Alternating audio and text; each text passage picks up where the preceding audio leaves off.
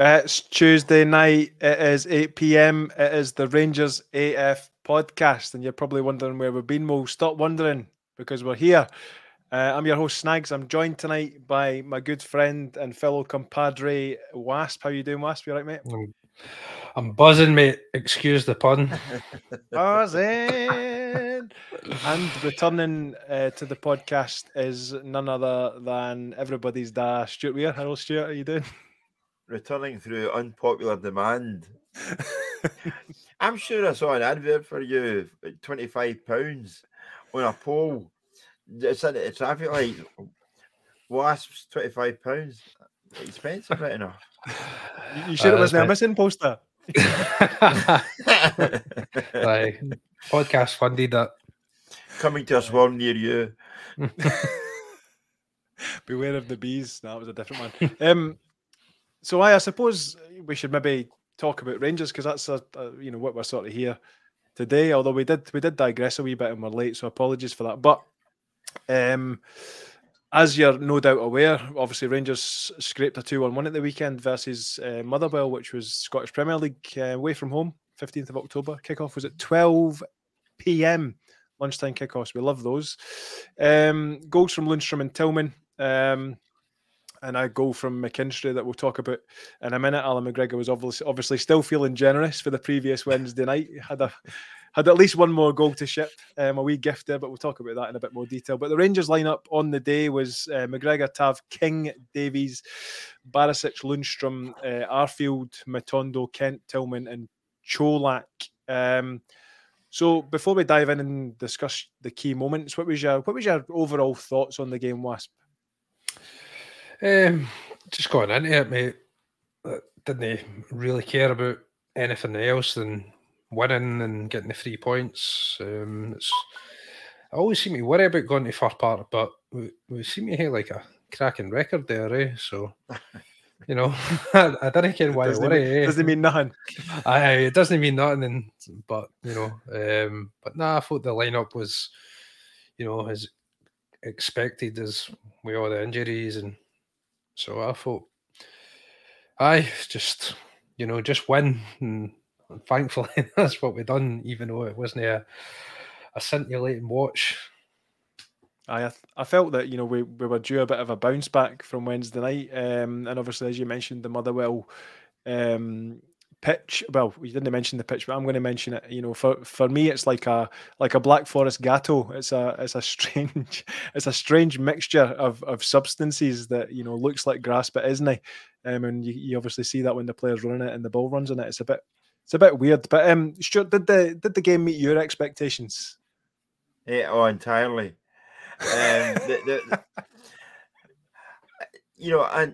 I'm loath to say the first 45 minutes was utter dross, but I will say it. I mean, it was, I think I tweeted at the time that Rangers hadn't lost a league match at Fir Park for 20 years, I think it is. Yeah. And the team looked as if that was a reunion after 20 years. They honestly, there seemed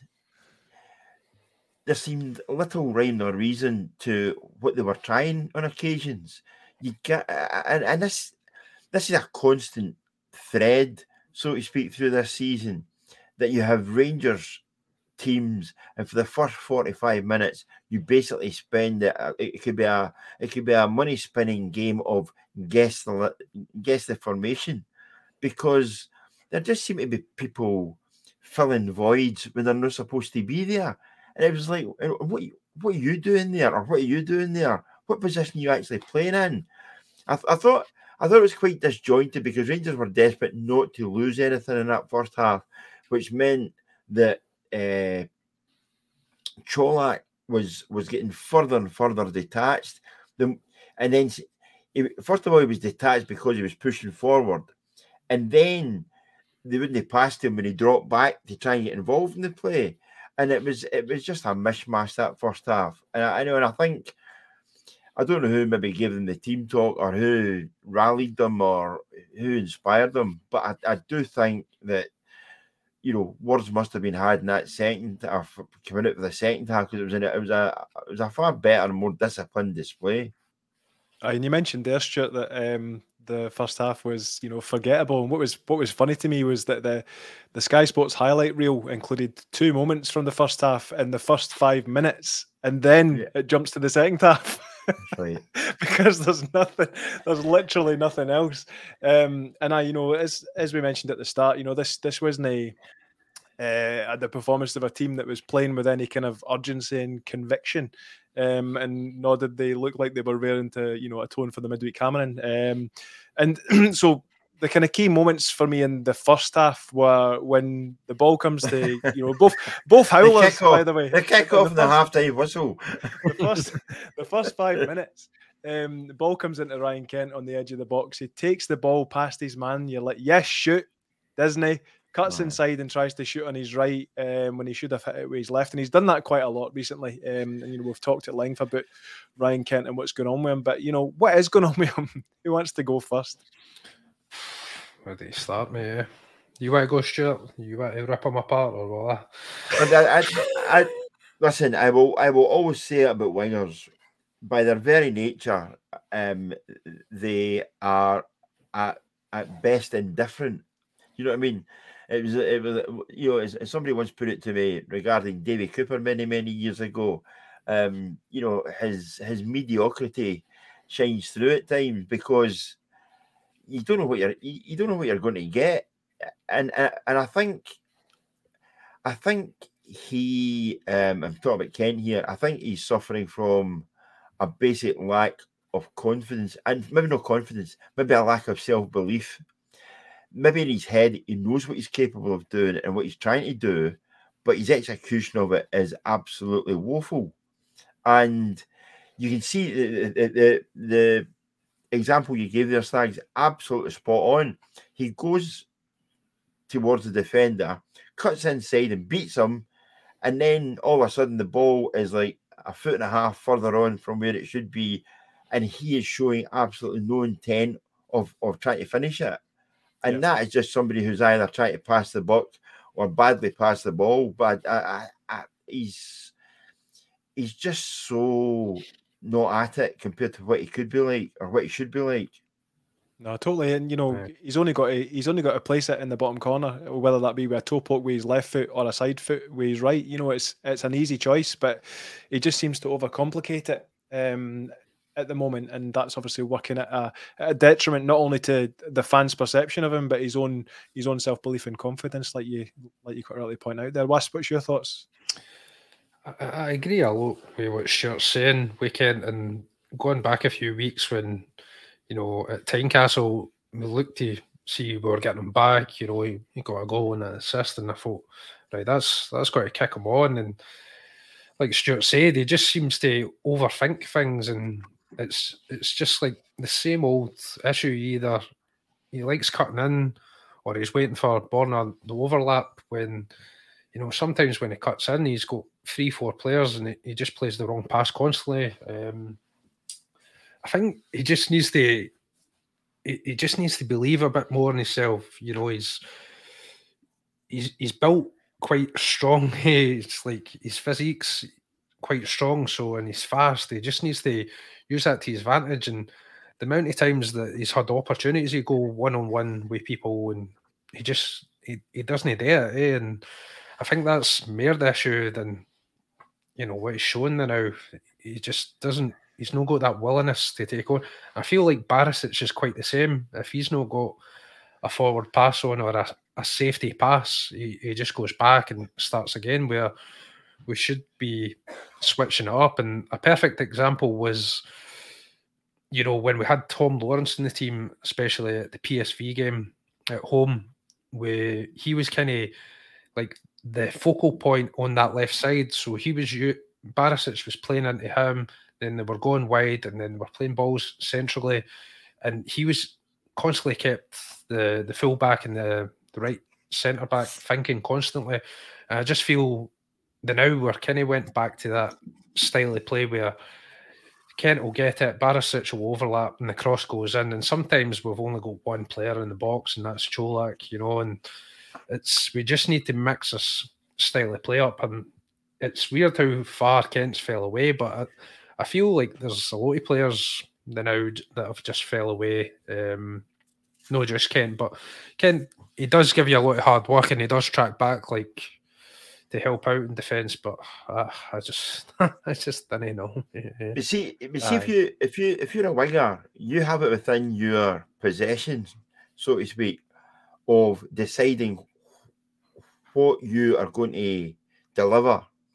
And I've spoken to a great many wingers over the years, and you take it from what they're saying about it being like it's all to do with confidence and all the rest of it. But see, some of them can break it down to very, very absolute basics. I'm the winger. I know I can go by you. I only need to get half a yard past you to get a cross in, and that's how basic it is. It's like, what side am I going to go on? If I get to the outside, I only need half a yard and there's a cross going in. And see, once the winger does that, once he puts a cross in, it's then up to whoever's arriving in the box or who is in the box to make something of that. He can only do so much. And the one thing he does do, if he does that often enough, it does build confidence, because after about 3 or 4 goes at that, he then decides, actually, I've got to beat this guy. I'm going to dummy this time, and then I'm going to take him on the inside. And they play their way into a game. Whereas I just think it's almost like, there's a two-piece jigsaw. Instead of sticking to the two-piece jigsaw, Kent is trying the 1,000-piece of the Titanic at night in the dark, and it's just black and white and grey, and he's trying to piece all that together rather than sticking to just looking at, a simple, kids mother care 6 months to a year jigsaw and do the simple things. He just overcomplicates it time and time again. That piece is missing after life raft as well. We can't complete it. That's it. I mean, he can't complete the two-piece one. There's the lid. It's upside down. The dinosaur again. I can't build the dinosaur. But no, I just, I was thinking about it there as you were talking, and it's clear, a lot of people are saying, what's Gio's tactics and what's the style and formation of the team and all that stuff.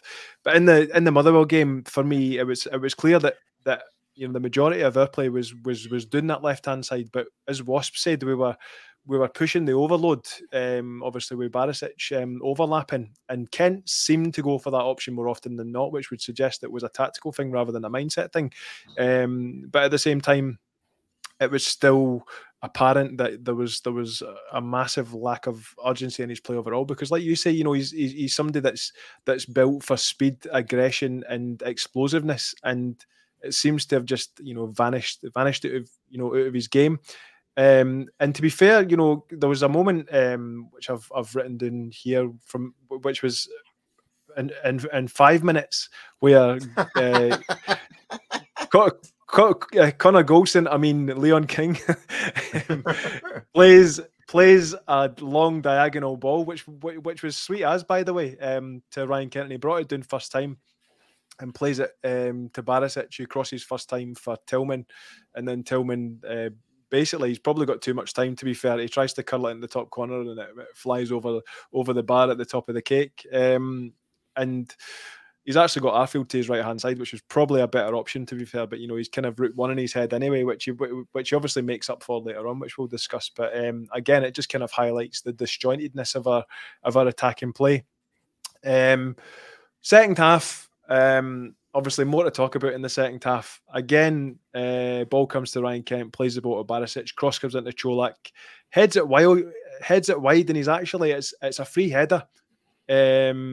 And again, that kind of brings strength to the kind of confidence angle that we were talking about. Čolak, when he's in those scenarios and he's got the time and the space, he's going to bury that, and it's a reactional thing for him. And for me, that was that was odd that he didn't even get it on target. But then,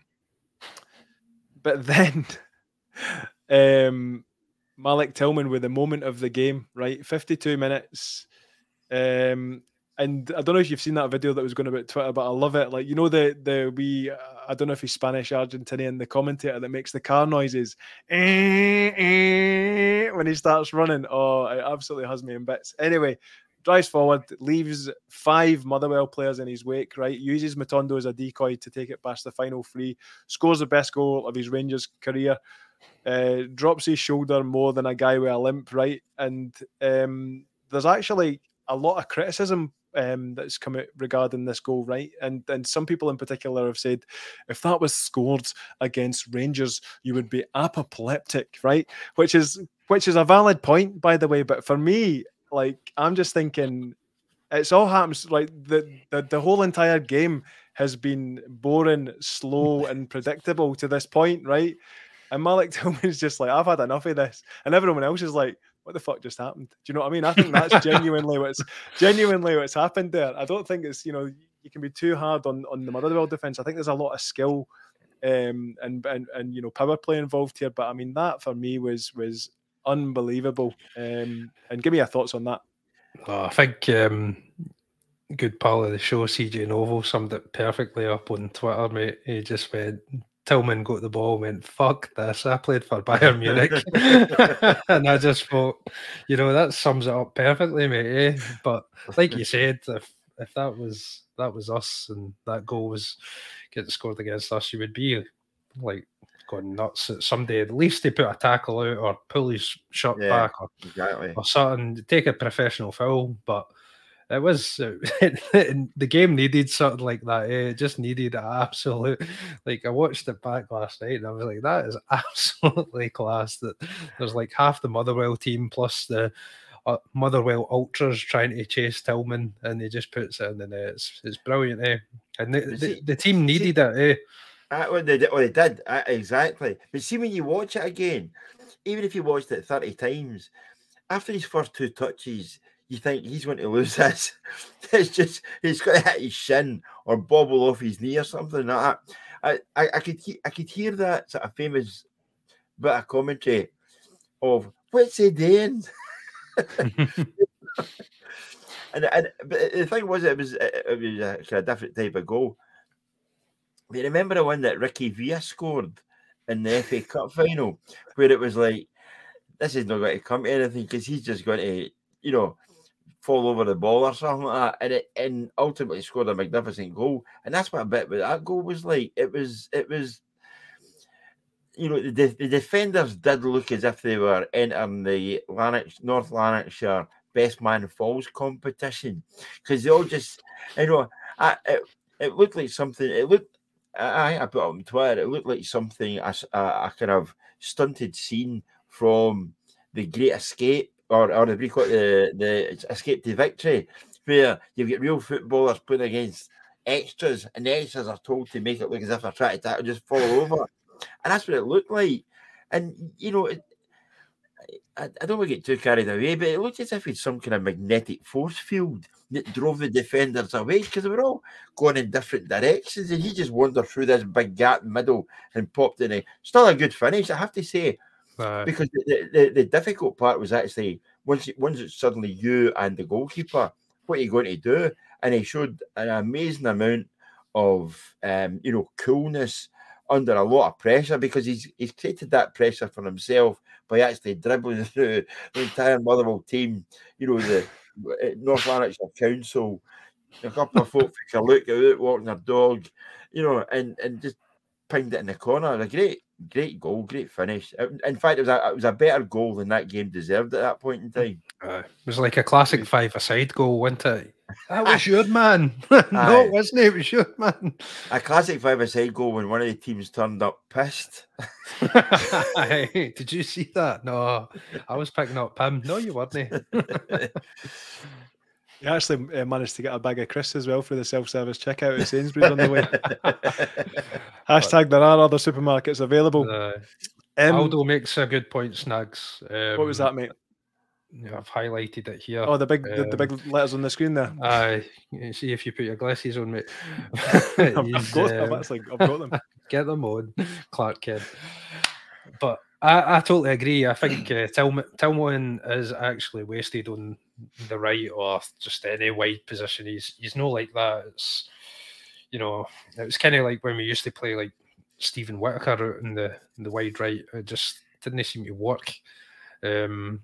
I feel like he is far better centrally or just behind the striker. Really, you know, like it would be interesting to see him just like play off as like a number 9 just off Cholak, you know. He's also a bit of a unit, isn't he? He's physically big heat. Right, he's cracking afro. That kind of stature. There's bits of it he's obviously, given the fact he's now at Ibrox rather than still being at Bayern Munich, there's a bit of how he plays the game, a bit like Thomas Müller, that he can.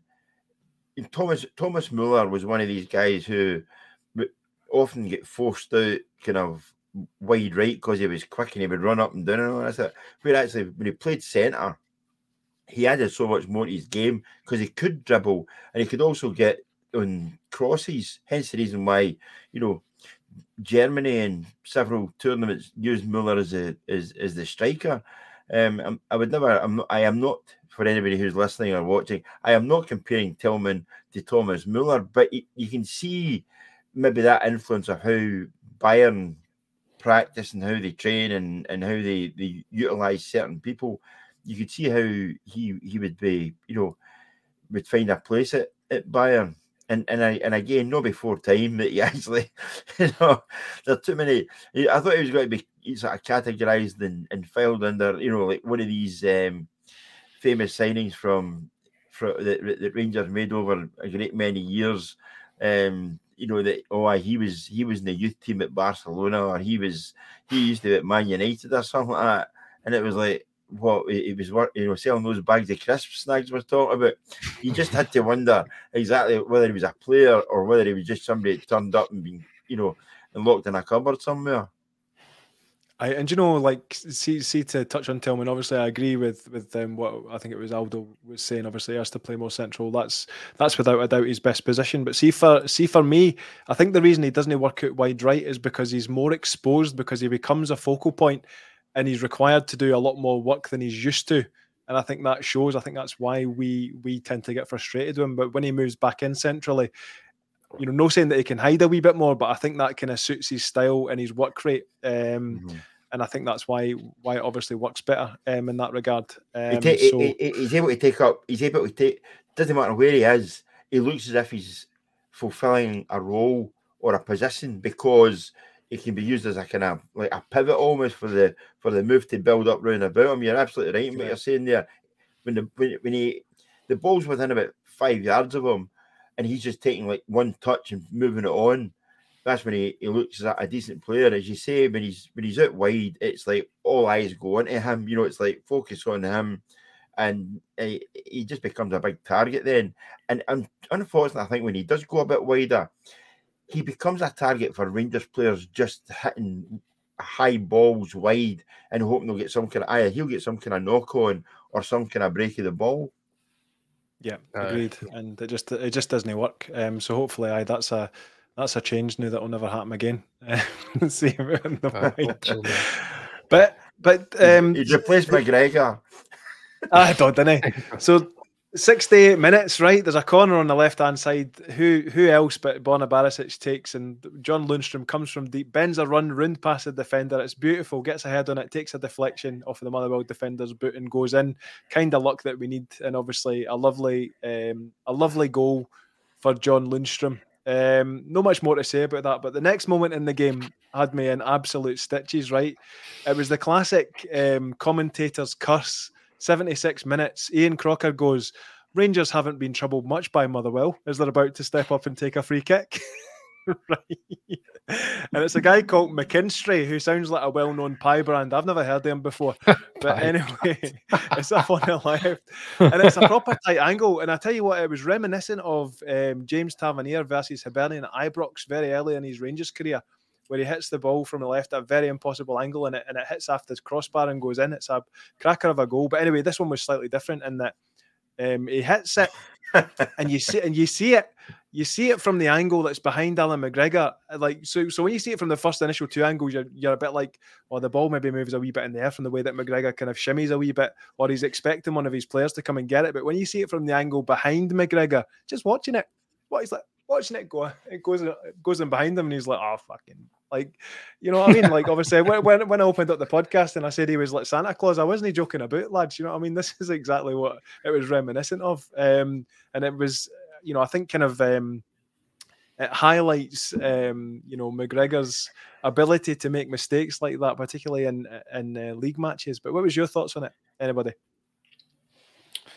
Aye, it was just as bad as you said, Snags. I was just like, what has actually happened to you? Eh? I don't know if he's anticipated it to dip at the last moment. Or like the sun's in his eyes, but then surely he's mitigating that way, like wearing a hat, just like, who was it? The Wigan goalkeeper. He's no doing this, by the way. He's no doing that. Aye, true, but you can't justify it. Somebody at his standards, mate,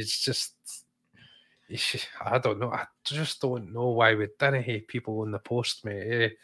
It's just somebody on the post, or even better, swinging from the crossbar.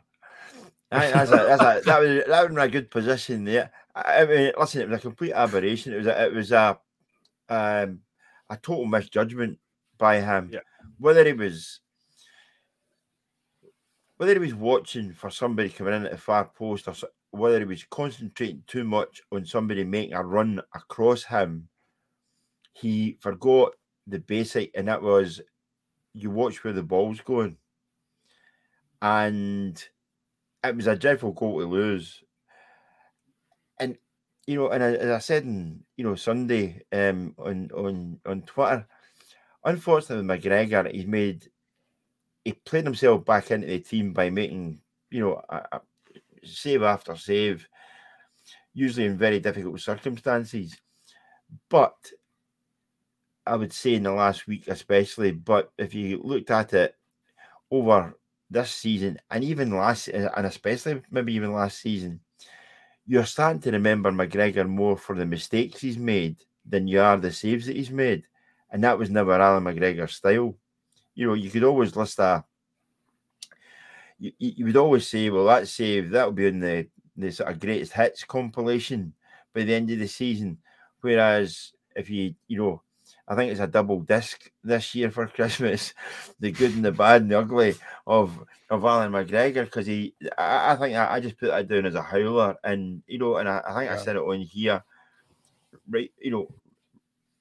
Rangers at the start of the season or during the summer when they were doing a business here, there, and everywhere, I still thought they should have been going out and getting a number one goalkeeper, because it would have taken the pressure off McGregor playing into his 50s.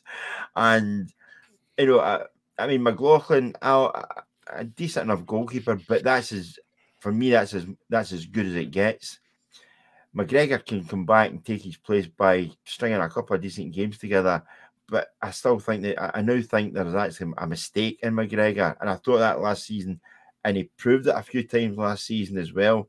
And I think that should have been, an area that Rangers really stiffened up and strengthened. And I think Giovanni Van Bronckhorst and, anybody else in the scouting system at Ibrox, I think they're culpable for this one, because they should have identified somebody and basically get out and get somebody who is going to be a number one for the next 5 years, if not longer.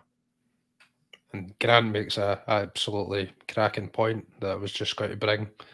Surely, like, the saving grace the last couple of weeks is McCrory's actually signed a new deal, where it looked at one point we were going to lose him to, some Premier League club. But, he came in last season in the Old Firm, and he was absolutely outstanding in that Old Firm. Then he went to, was it Alishkirk? Is that who we narrowly beat? Alice Springs. Alice Cooper. Aye, one of them all day. But I just think, at this point, Rangers, from what I can gather, the youth set up, the next crop of goalkeepers we've got to have. We're going to be in a good position in the coming years. Unfortunately, that doesn't solve the problem we've got now, where, you know, McLaughlin, he got given his chance at the start of the season, and unfortunately he's not took it, and then he got injured. I don't know if that was just to pull him out the firing line and, you know, get his confidence back. And then McGregor's came back, pulled a few games together and looked good, and then, you know, it's just disappointing how we lost that goal. You know, we go 2-0 up, we're looking reasonably okay, and then it just, you wouldn't be surprised if we end up going to draw that game at Fir Park after that fluke free kick. But I agree with Grant there. I think Robbie McCrory, he's like, I've had the pleasure of meeting him, and he's a big guy, you know. He's got a good frame for a goalkeeper, and we might be pals, I don't know, but but what you like, the name dropper, what you like. Stuart, I'm the name dropper. Oh my gosh. But no, I think it is time for him, and hopefully we can maybe get another goalkeeper, because I just don't see John McLaughlin coming back in and being a number one. I don't know if he'll stick around to be a number two.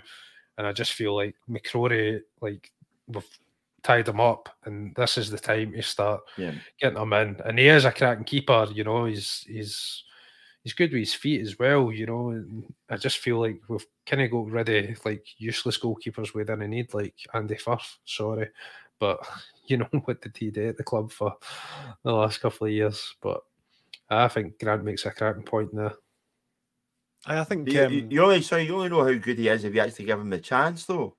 Yeah, you know, to highlight the game against Celtic, and that is still your 1 point of reference, I don't think is doing him any favours or is doing the club any favours. You know, if he proved himself there, you go back through history, so to speak, and look at goalkeepers that got their chance, and then people stuck. You know, you look at it, and I'm not comparing like we like here, but you look at the age of guys like Casillas, what age he was when he got a chance. Gigi Buffon, I mean, he was about 18 when he started playing with Parma. And I don't know who he's playing for just now. He's about 48 now. No, he's played for about the last 30 years. And I think if you're going to take, especially with a goalkeeper, they will, at any age, they're likely to make a mistake, and they can make more mistakes when they're younger. But if you see somebody there that you think can do a job, you have to persevere with them and give them a chance. Yeah, exactly. But that's pretty much what I was just going to say. No, sorry, Wasp. I was just going to say there that, you know, and I think Aldo mentioned that in there, he should be playing tomorrow. I think that would be key. Yeah. We'll see, obviously, what Giovanni Van Bronckhorst picks tomorrow. You know, as Stuart said earlier, it might be Malik Tillman in goals. Who knows? But I think that's the kind of perfect opportunity to A, make a statement, but B, let, you know, McCrory know that we are actually committed to him out with, you know, his contract renewal that happened in the week. Exactly, but to announce yourself in the biggest game in Scotland, we're depleted. We didn't have a manager with all the COVID isolations, etc. And at that time, they were flying, you know, and just he was absolutely exceptional. Like, his one-on-ones, he made himself big. I just think it needs to be the time. And Stuart made a cracking point about Buffon. I think the last player that I can really remember who was a young goalkeeper was Donnarumma, and now he's at PSG. You know, like, what was it, like 16, 17? He came into AC Milan team and showed how good a keeper he's turned out to be. Italy's number one for, well, since Buffon retired. You know, yeah. So I just. Sometimes I feel like Rangers are going in the right direction, and I think other times we just need to back our youth a bit. And I think when Grant brought that point up, obviously he's got an insight. Like, I think his two boys are goalkeepers, and he'll know who the next top keepers are coming through at Rangers. Aye, absolutely, mate. And I think, you know, just to kind of close on the Motherwell Rangers game, I think we're all in agreement that despite the result being good and that we've got 3 points, I think it very much papers over the cracks in terms of what we've got so far. And I think I did say that on Sunday. I did say that on Sunday that if the hallmark of a good team is one that can play badly and still pick up 3 points, Rangers are on the brink of the World Club Championship. You know what I mean? It was dire at times. Be honest, it was absolutely dire at times. But it's job done. Move on. Aye, and we've got, I think we've got a potential 15 points to pick up before the World Cup. And I, personally, if you were to ask me right now, do I think that's possible? I would say likely not, based on what we've seen so far. But you never quite know with this Rangers team what you're going to get. So we can only hope that things look up between now and then. But I'm not holding my breath. As Archie Knox once famously said about Scott Nisbet, every pass is an adventure, and it's a bit like watching Rangers over 90 minutes these days. It's like some name drops there, Stuart. Eh? It's like Space Mountain at Disneyland Wasp, isn't it? Aye. There was circumstances, right? Aye. Anyway, moving on to a quick word for our sponsors. Please subscribe to the Rangers AF podcast. I'm feeling it. I'm feeling a change. I'm feeling it in the air. No, we weren't. It was true. No, totally. Oh, sorry. I was just thinking. No, you weren't. I was just thinking that. Anyway, shall we move on to the next game? Snags, what do you call this? What do you call this again? A sample. It's a glass. No. Squash, mate. It's a squash. Oh, no. Come on, man. England ruined you, man. Eh? When I went down to Snags' house, he's like, all right, mate, you want a squash? I was like, what? You mean a diluting juice, mate? You need to stop that patter right away. Squash. You done? Moving on. Right. So, moving on. Rangers versus Dundee in the Premier Sports Cup quarter-final. Oh, look at us. We made a cup quarter-final. What could possibly go wrong? It's at 20:15, 8:15 in the evening, getting closer to midnight, these kickoffs. I love it. 19th of October, 2022, which is Wednesday, obviously. Live at Ibrox on Premier Sports 1 HD and Rangers TV. Hopefully see the return of Kamal Roof and Alex Lowry, but based on Giovanni Van Bronckhorst's words in the press conference today. Of course, if you've not seen it, obviously, please check it out. But what's your thoughts going into this game, Wasp? I think Alex Lowry is playing in the B game tonight, mate. I don't think he's making tomorrow's game. But it's positive to hear about Kamal Roof.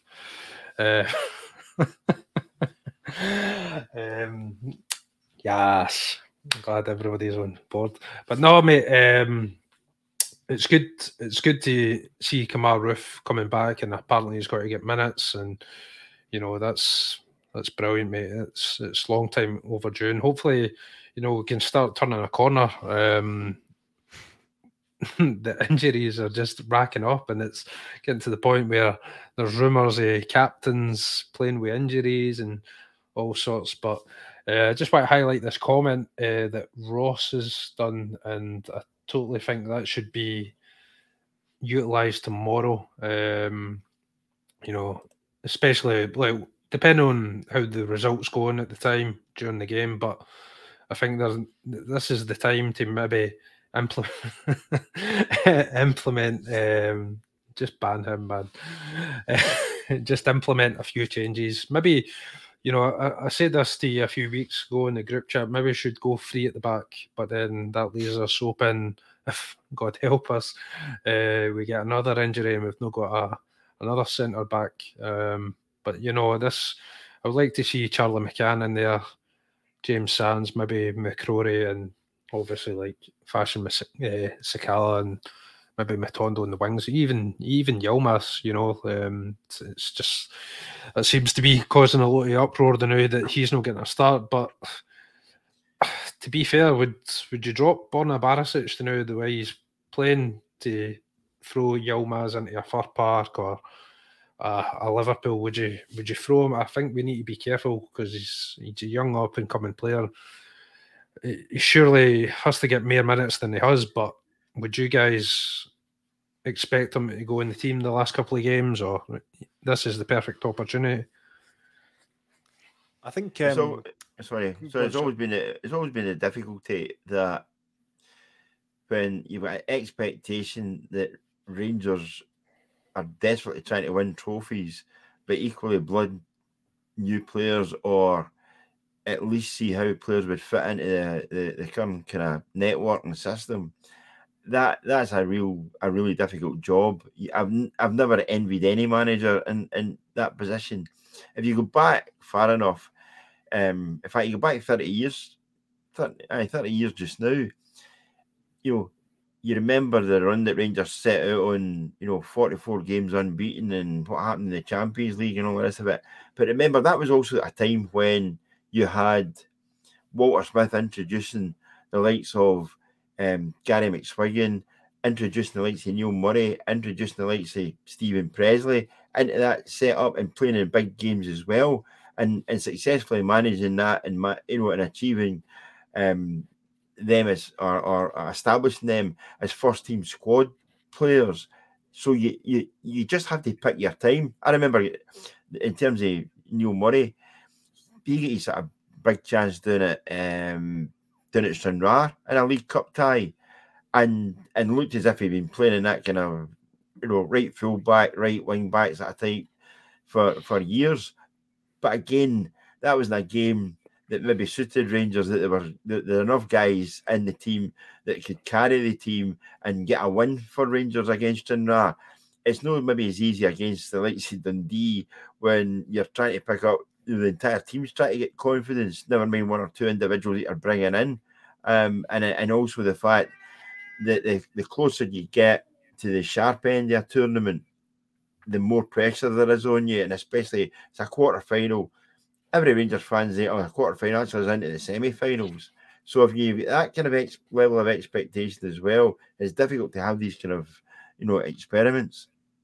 Yeah, and I absolutely agree with you. I was trying to think there, other kind of players that were brought in that we kind of put straight into the first 11. I can't think of many, particularly over the past few seasons. But I mean, certainly from Yilmaz's perspective, obviously we did spend a lot of money on him, and it's clear that he's kind of utility cup this season, but I would expect him to be more heavily involved next season.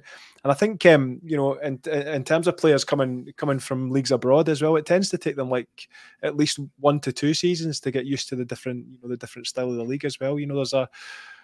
There's a pathway that needs to be managed, I think, and that's clearly something that Van Bronckhorst and his team are doing with him.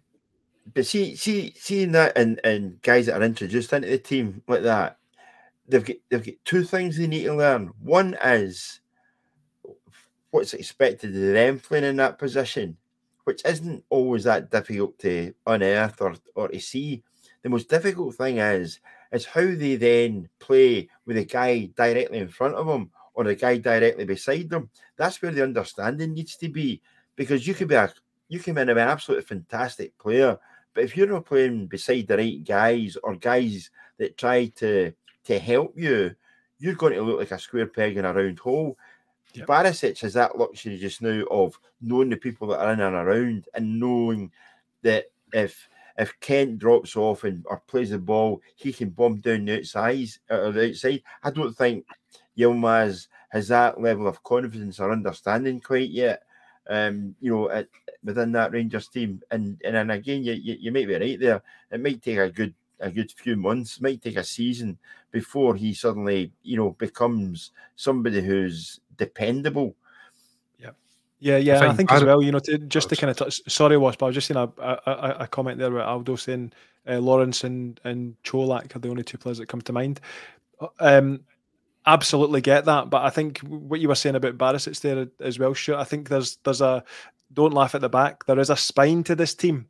in terms of players who understand each other and are relied upon. Your Barisics, your Taverniers, your Goldsons, and I think that's clearly apparent across the back line. And in terms of players like Lawrence and Cholak, obviously Lawrence come in to plug a gap on the right wing that we obviously struggled to fill. So that was more of a shoe-in for him. And Cholak obviously offers something completely different to Morelos, so that gave us a bit of kind of tactical flexibility in the kind of the striker position. But I think in terms of Yilmaz and the left back at the moment, I think he's just considered utility, and I think obviously going forward that may change depending obviously what happens next season and the season's onward. But I'm for me at this moment in time, I'm not panicking that he's not been utilised as much as some people think he should be. Is it? Am I right in saying that he's still learning English as well, which is another thing? Like Barisic actually speaks good English. I think like all the fans now, we're excited to see him because he's an unknown quantity. He's a foreign player. We've spent a bit of money. We've looked. He's came from a big club as well.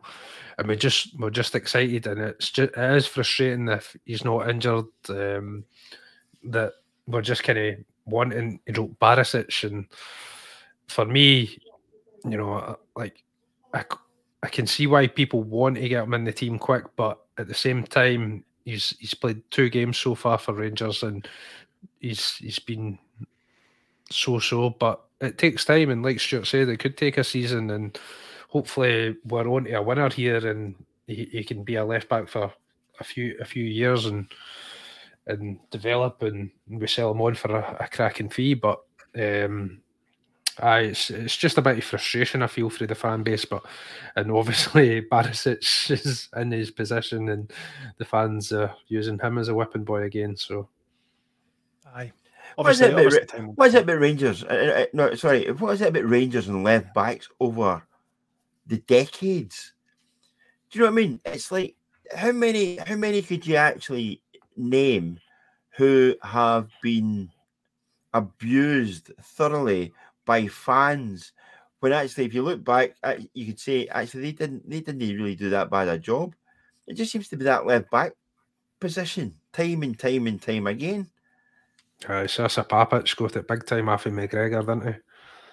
He did, and then all of a sudden, Papic is there for like 6 months, and all of a sudden he's your everybody turning up doing the man-to-man ratings have got him doing as a 7 out of 10 every single week before they even leave the office, because that's how consistent and how good he's going to be. You go back, like I'll go back further than you guys.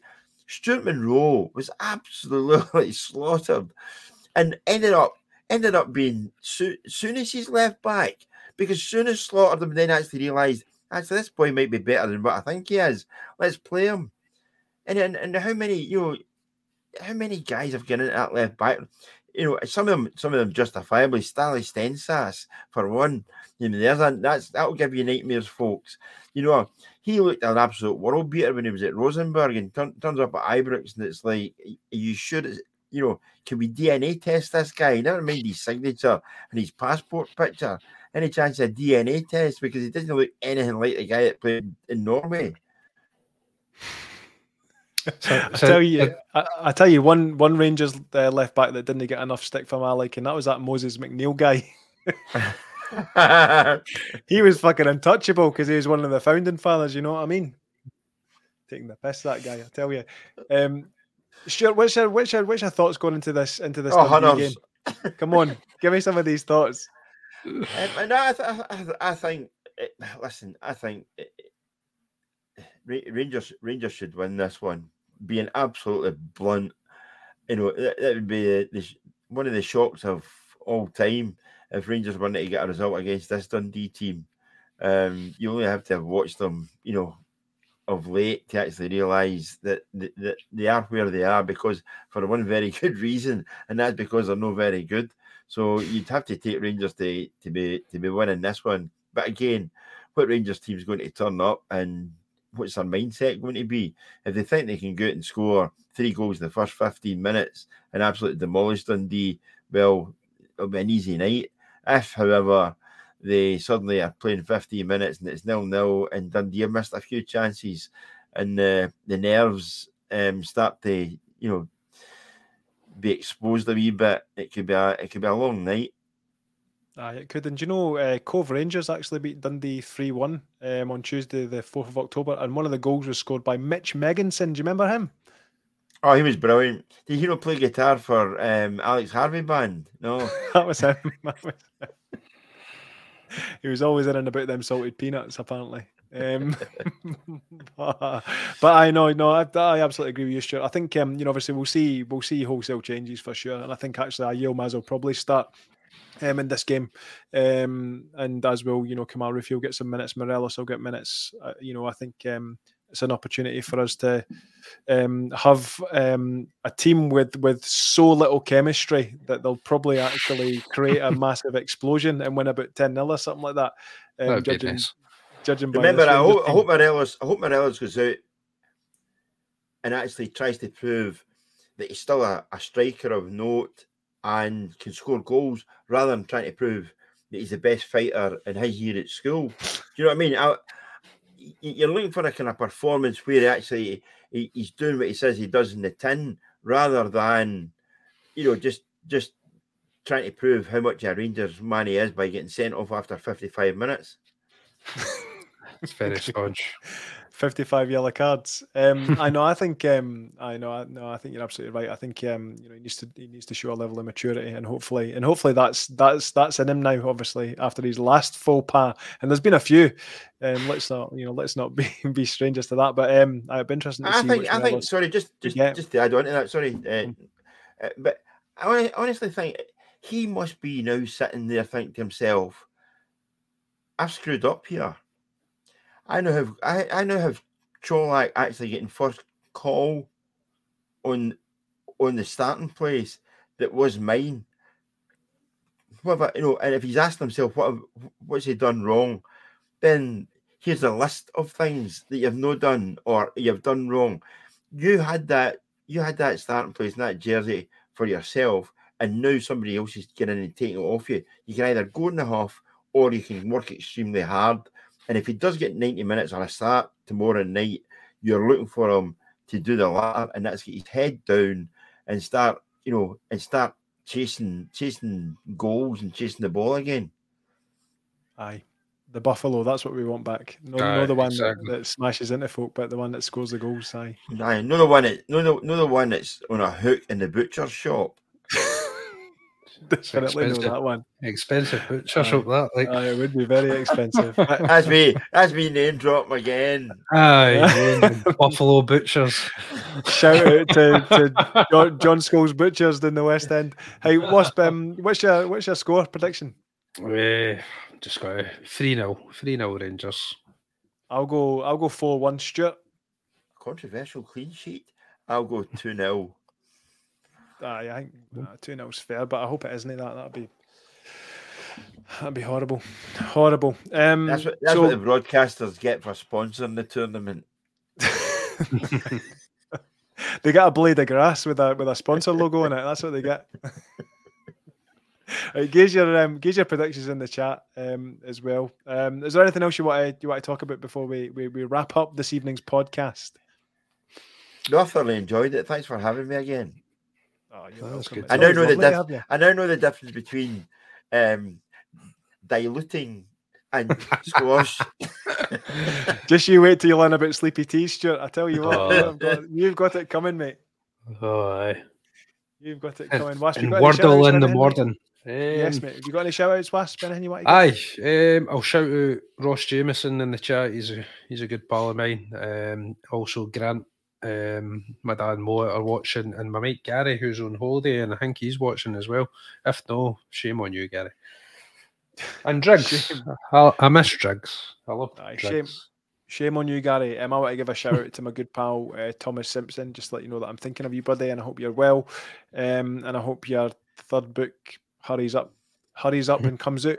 I don't know where my words went there. But we're reliant on a guy called Ian, who's basically designing the cover, so you just better hurry up.